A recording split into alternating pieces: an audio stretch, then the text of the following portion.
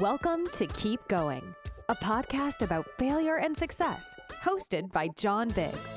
Every week, we talk to an amazing person about a time they failed and what they learned. And remember, when you're going through hell, keep going. Welcome to the inaugural episode of Keep Going. I'm here with my good friend Josh Karp. We've known each other for decades now, I believe. Josh, welcome to the first show. You're our first failure. Well, thank you, John. Like I said, when we first got on, I'm steeped with failure, so hopefully I'll be able to some stories and maybe some lessons too. So the goal of the show, quite simply, is to talk to super smart people that I know who have failed. I think there's way too much of this, survivorship bias that happens when it comes to a lot of these startup interviews and all these startup shows. And there are plenty of folks out there who have done great things and also have dealt with some real setbacks. I think myself included. And I thank you for coming on as the brave first soul to give this a try. So the way it goes, you're going to tell us about what you were working on, what happened, how you solved it or didn't solve it, and then what you learned from that. And I think this is going to be a pretty cool lesson for anybody who's starting out trying to build stuff. I know I want to hear what you have to say. So the first substantial failure that comes to mind was with a company I started a number of years ago, more than 10 years ago. And the failure sunk the company. And however, in hindsight, it was very hard to know that we were headed towards that. And one might say, well, it was just bad luck, but I don't think it was. And I think that there are warning signs that I should have seen that other people may be looking at right now, but not able to recognize that could have avoided the situation that we got into. So I had started a company. This was back in the early 2000s, and it was just an idea.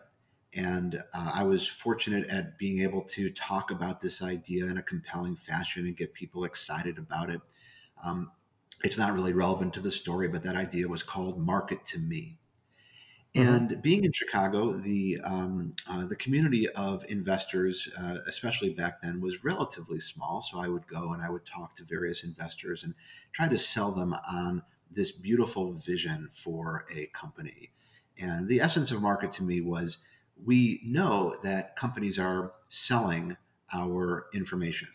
Why not bundle up your own information and sell it yourself, essentially?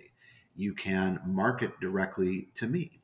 So instead of the Facebooks and back then the Googles and MySpaces and Yahoos owning and collecting your information and selling it only on their behalf, I would give people a mechanism to collect their own information and then offer it directly to advertisers and say, hey, if you want me to pay attention, you have to market to me. My data, my attention has value, and so pay me directly. Mm-hmm. So, and the failure has nothing to do with the utility of the idea. I don't know if that concept ultimately had utility, but so anyway, I had a wonderful deck, and I was excited about the idea, and along the way, it was actually in a bar, and this probably should have been the first red flag. I met a fellow who talked about being a Silicon Valley luminary and how he had worked for companies. And maybe, John, you'll recognize this one, Ashton Tate, the company that built the D-Base products. And he had dropped many other names of these companies and these founders that he had worked for. And he immediately took a liking to me and to the idea. So as things would happen, I was excited. This was my first real attempt at starting a company. He said, let me be your CEO. And at the time, I was ecstatic. I'm like, oh my goodness, this gray haired fellow with all this Silicon Valley experience wants to take the helm of my startup that is little more than a presentation. And so we went down that road. I hired him as the CEO of the company. He And lived did you pay him cash or was it an equity sort of thing? No, it was all in equity, but he was not super keen on making those arrangements formally. He's like, Hmm. "Don't worry about it. We're going to get to it. I'll have an ownership stake in the company." But what he said he was really good at, and what he did, was raise money for people, and that was what I thought my problem was. I needed to raise money. So he took the deck and he took the idea, and this is over a period of weeks and months, and we developed a relationship. And he went and found investors that he had worked with in the past. So these are people that knew him, and he arranged meetings, always at the most fancy restaurants you can imagine. This is a warning sign. Hmm. Another warning sign was that he lived in a essentially at the top floor of a club, the Chicago Athletic Association. He lived in a unit at the top floor. I think there was only one unit. That turned out to be another red flag. So he would arrange these lavish lunches, expensive, and he would always pick up the tab. I would never pick up the tab. And we were able to convince some of these people who he knew to make an investment. Now, uh, John, you and maybe the people listening to this might already be able to project where this is going. So these are investors that he already knew. I had incorporated the company, but there was no formal arrangement for him. He didn't have equity. He wasn't formally an officer of the company. And I was a compelling speaker. And back then, this idea seemed as viable as any of the other ideas out there. So he went to these investors and he said, "We're trying to raise $3 million. So until we raise that full $3 million, why don't you just give the money to me? And Hmm. I will hold on to the money until we reach the $3 million. And then I will transfer the entire amount to the company." And these people, they were enthralled with the idea. I was a good speaker. He had this relationship with them. The first investor said okay, gave him the money. Follow-on investors gave him the money. It was around $2 million. And of Hmm. course, he stole all the money. He spent it. He used the money to fund this lavish lifestyle, and the realization of that and what happened after that sunk the company. It also sunk me personally in a lot of different ways. So that's the setup for the failure. Hmm. So the when we came to the realization, he just what became evasive. We would say, okay, we've reached $2 million. All the investors agreed. Let's stop raising. I mean, $2 million is a lot of money. Let's just start to build the company. And it was one delay after another delay. And then the investors got to the point where they're like, you know what? We want to return the money. Now he was not very reachable. There were long periods of time when I couldn't get a hold of him. But the investors, Hmm. of course, I was thinking, well, the investors, I have to, manage them. I have to communicate with them. So what turned from excitement that we had raised $2 million and we were going to go and build this company, it turned into concern, and then it turned into anger. I tell you, some of the people who had invested are worth a lot of money. I thought they were going to have me killed. We couldn't Hmm. reach the guy. So at one point, I did get him in a room. Again, it was at a fancy restaurant. He said, "Fine, I will return their money." Right in front of me, he pulled out a checkbook, wrote out checks to return the money, and said, "Look, I'm going to return the money. Don't worry about it." We departed. This is relevant to what eventually happened. He went and he sent those checks via FedEx Hmm. across state lines to Hmm. return the money. So obviously the checks bounced.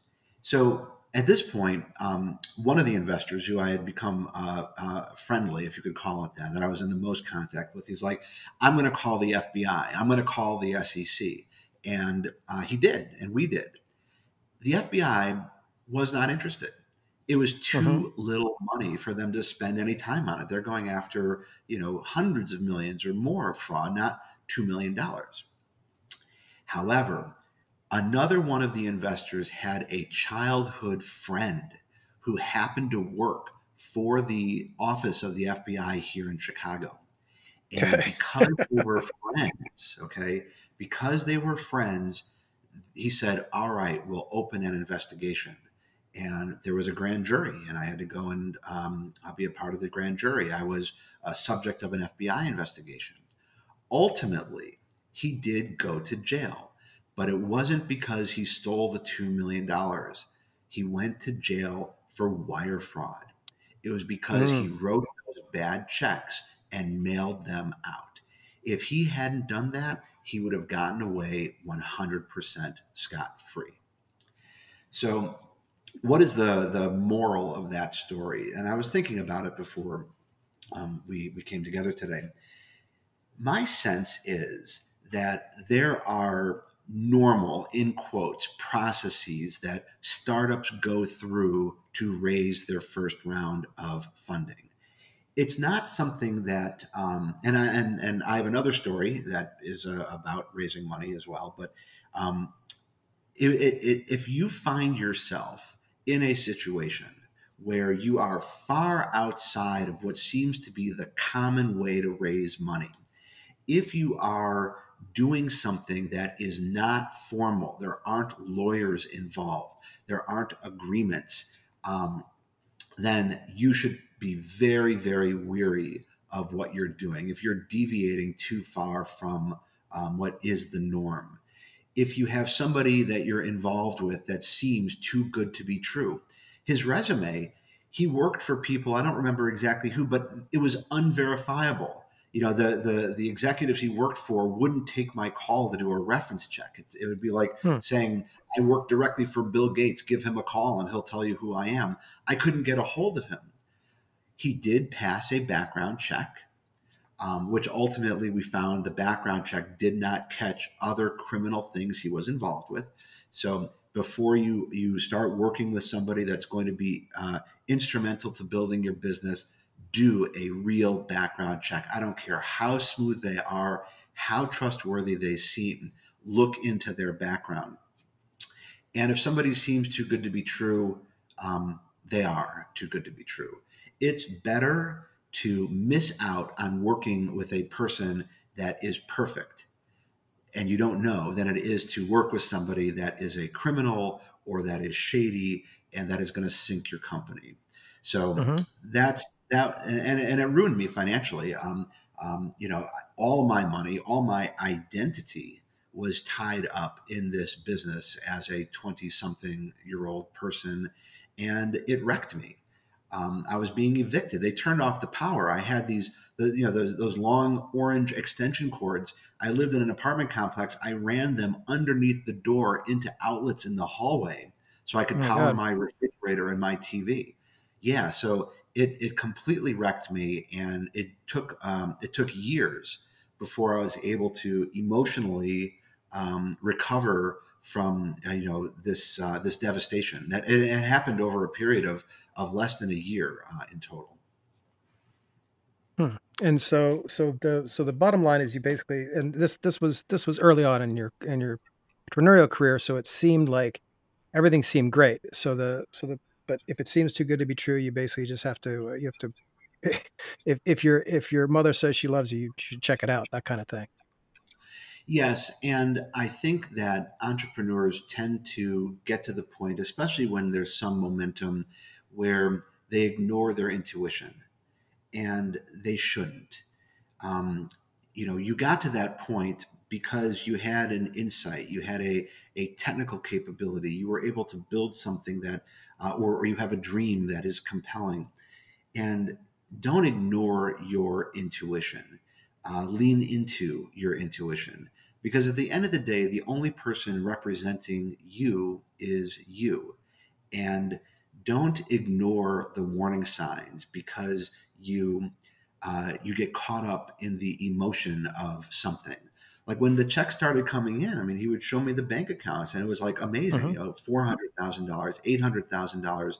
You know, we crested $1 million, and it was incredible. I thought, you know, this is just the most amazing thing that I've ever seen. Um, but my intuition was, you know, who is this guy? And I ignored it because I was chasing the money and chasing the dream, and I shouldn't have ignored it. And that's another lesson. You know, trust your instincts. If you've gotten to the point where you're going to be able to build something, maybe you got there in part because your instincts were right. Don't ignore them, follow them, and I think ultimately you'll end up in a better place. Just a quick follow-up question. So let's say so you're in the heat of entrepreneurial success. You're getting the checks coming in. It seems like everything is headed the right way. What would you have done? What would you have done differently now when you saw those checks coming in? Would you have just made sure that it was in a joint bank account? Would you make sure that you know who this guy was in some real way? Well, the easiest thing to do, and there were other successful people, other successful business people, and nobody ever said, Josh, why am I not writing the check out to the company? You know, Hmm. why am I writing the check out to this guy? Don't ignore the formal things you're supposed to do. You know, form a business, get a Hmm. bank account, have some attorney involved, even casually. You can have some attorney just saying, hey, you know, if somebody is writing a check to the business, make sure it's going to the business. So I was not paying attention to any of the fundamentals, and the fundamentals are important. So I Hmm. just got too caught up in it. So that's what I would have done differently. And I wish somebody had said, Josh, why are we writing a check to the business to this guy? Why aren't we Hmm. writing it to the company? And just that one notion would have saved us so much trouble. Um, Hmm. but I ignored the fundamentals, and that was a big mistake. And you said you had another story that you wanted to share. So unfortunately, it's not the only time that I ignored some of the fundamentals. Um, I had started this company called the Printed Blog, and it was one of the first print magazines comprised of blogs and other online content. And the bottom line with that failure was I was playing entrepreneur, I wasn't being an entrepreneur. And in that particular situation, I fell in love with the idea and it captured people's imagination. The amount of press that I received, in fact, I think that's how Hmm. you and I came in contact.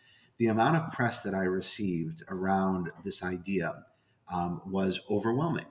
Before we had issued our first publication, there was a half page print story with pictures in the New York Times.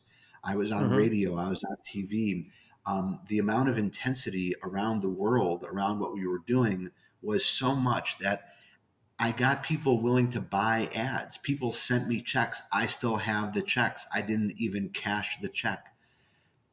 The thing there was I was playing entrepreneur. I wasn't being one, and I let myself fall in love with the output of the startup, not the fact that I was running a business.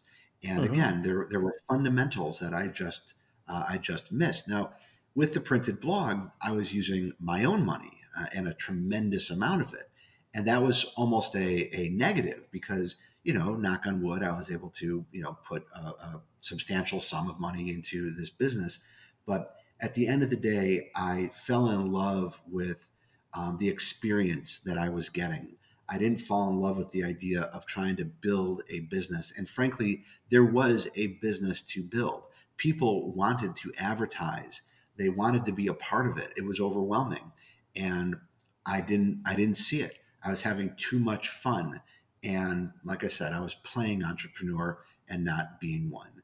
Hmm. And, you know, the lesson there is if you are fortunate to get some energy around what you're doing, and I'm sure a number of the people that are going to hear this podcast will be in that situation, make sure that you are focused on the fundamentals of building a business, of making money, of growing a culture, of servicing your clients, of providing the value that you're suggesting to your customers.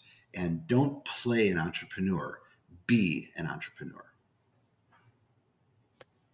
This is I think that's I think that's exactly what a lot of these listeners need to hear. That idea of being an entrepreneur.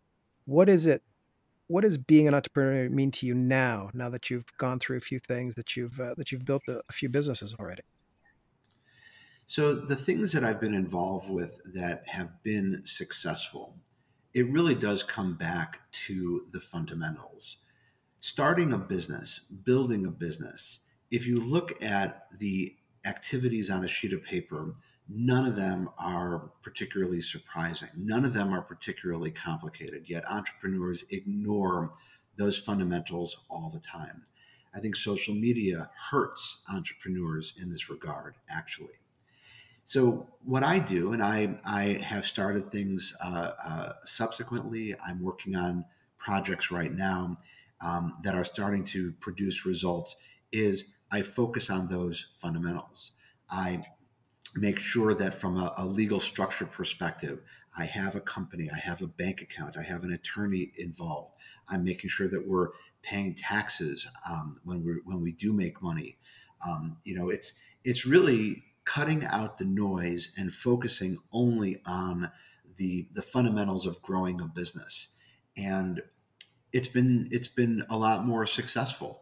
And I've been fortunate to have the chance to advise other entrepreneurs that are starting out. And that's the first thing that I do is I say, what are the fundamentals that you should be focused on? And a lot of times they can't tell me those things off the top of their head. They're too engrossed in chasing a deal. They're too engrossed in adding features to their product. They never talk to their customers. They are hiding from the reality of the situation and not finding some way to face it directly, regardless of what it is. And I remind them that the fundamentals of starting a business are not that difficult. And Mhm. you need to identify what they are and you need to do them. All the fancy stuff, all the press, all the fancy meals, all the fancy people, that is going to come, but only if you focus on the fundamentals. If you don't, you're going to burn out and fade away. And you're going to look back at the company that could have been. So don't play entrepreneur, be one. Understand what the fundamentals are for the business that you're trying to build. Write them down, focus on them, execute them, and investors will come, customers will come, team members will come, and success will come. So I try to apply those principles to the things that I'm working on. And frankly, that focus and that discipline is making the difference for me right now. Mhm. And I would suggest that to any entrepreneur that has something with some energy around it, focusing on the fundamentals can only be helpful to their effort. I think that's what they mean when they say they're looking for operators, right? They're looking for folks who can operate the machinery of business as opposed to the I don't know, the red carpet of startups, right? I think that's what they mean. But if the CEO, if the founder, the visionary, the one that everyone wants to talk to, isn't committed to disciplined operations, if they're not willing to turn the reins over, hopefully to the right person, then that right person is never going to be able to do what they need to. The activities between the founder and the operator are a Venn diagram, and there is overlap and there is commitment. The operator has to allow the visionary to talk about that beautiful dream and to push that beautiful vision. And the founder needs to let the operator put boundaries around what they do. They have to let the operator say no. It's the founders. The founders should be wanting to say yes to everybody. And if you're fortunate enough to have an operator, the operator is the one saying no to everything. And they have to have that symbiotic relationship where you get the best of the visionary and the best of the disciplined operation. If the two aren't willing to give and take together, then the operator will lose, the visionary will win, and the business won't be successful. So these were two fascinating stories of failure. You've done a number of businesses now. What are you working on specifically right now that's been a success so far? So there are two projects that I'm working on, and um, neither of them they're more of side projects than anything else. And you may get a chuckle out of the one that I'll mention. Um, it's not fully formed yet, although it will be in the very near future. For the longest time, John, I would tell people who expressed some regret at something to me that for $20, I will take full responsibility for any indiscretion in your life. And they would have that reaction. They would giggle. And I always wondered to myself if there was a an opportunity. You may call it a gag gift. You may call it a mechanism to help clear one's conscience, but I'm doing it. Gotguilt.com. For Okay. $20, I will take full responsibility for any indiscretion in your life, and I will send you a beautiful certificate that states that you are no longer responsible. But that's just the first part. The second part is you can buy business card size certificates that are for a particular event. Let's say you and your friends are going to go on a trip to Las Vegas. Hmm. So you buy these cards in advance and you hand them to your friends and you say, you know what? On this trip to Las Vegas, you can completely and totally let loose. And you can because you have this card saying that no matter what you do on this trip to Las Vegas, you are not responsible for your actions. So you can buy it for a trip to Las Vegas. You can buy it for a corporate retreat. You can buy it for a girls' trip. You can buy it for any number of events where there's debauchery, and you can feel free to engage in whatever craziness you want because you have this card stating that no matter what you do, you're not responsible. Someone else is. Okay. That's got guilt. And no, I haven't gotten broken from my. I didn't discover this at a spa when I was recovering from my failures. This is something that I've thought would be an interesting idea, and Hmm. with the very initial site that I put up, just with the smallest amount of presence on social media. I mean, really just the beginning. People have bought it. And the reaction has been, a giggle and maybe an introspection. So, I think it's people also make a lot of interesting because money on. it's Yeah, a go ahead. physical thing, right? You're selling a physical product, or you're selling everybody can understand it immediately. You're selling a physical product to people, and you're taking cash immediately. And you're in this world where a lot of startups aren't, where the everything is very very nebulous. But now in your years of experience, you've realized, hey, I better sell some physical product, or it just doesn't work, right? That's right. No, this got guilt could make me more money than any of the other sort of fanciful social networks and print publications and marketing marketplaces that I've tried before. Um, yes, it's a physical product. People have a smile. People get it, and I'm 30 sales away from being profitable. It cost no money to put this Hmm. together. So Okay. it's fun. And it's a platform for other adventures that I'm sure I will take. I always consider myself to have an open road in front of me. And despite my failures, I absolutely still feel that way and feel optimistic about businesses that haven't been born yet. Wonderful. All right, Josh, this has been an excellent episode. I mean, you're a great storyteller, so thank you for those. Thank you for those tales of woe, and I'm glad you're on your way to profitability with this new thing. Thank you, and thanks for having me. This was fun. I enjoy talking about the bad things and the good things every so often. This is Keep Going. If you want to reach out at me, tweet at me at John Biggs. I'd love to hear your stories of failure. Uh, Thanks for listening. Thanks so much for tuning in to this episode of Keep Going. If you're enjoying the show, please feel free to rate, subscribe, and leave a review wherever you listen to your podcasts. This helps others find the show, and we greatly appreciate it. Thanks again for listening. And remember, when you're going through hell, keep going. The weather's so cool.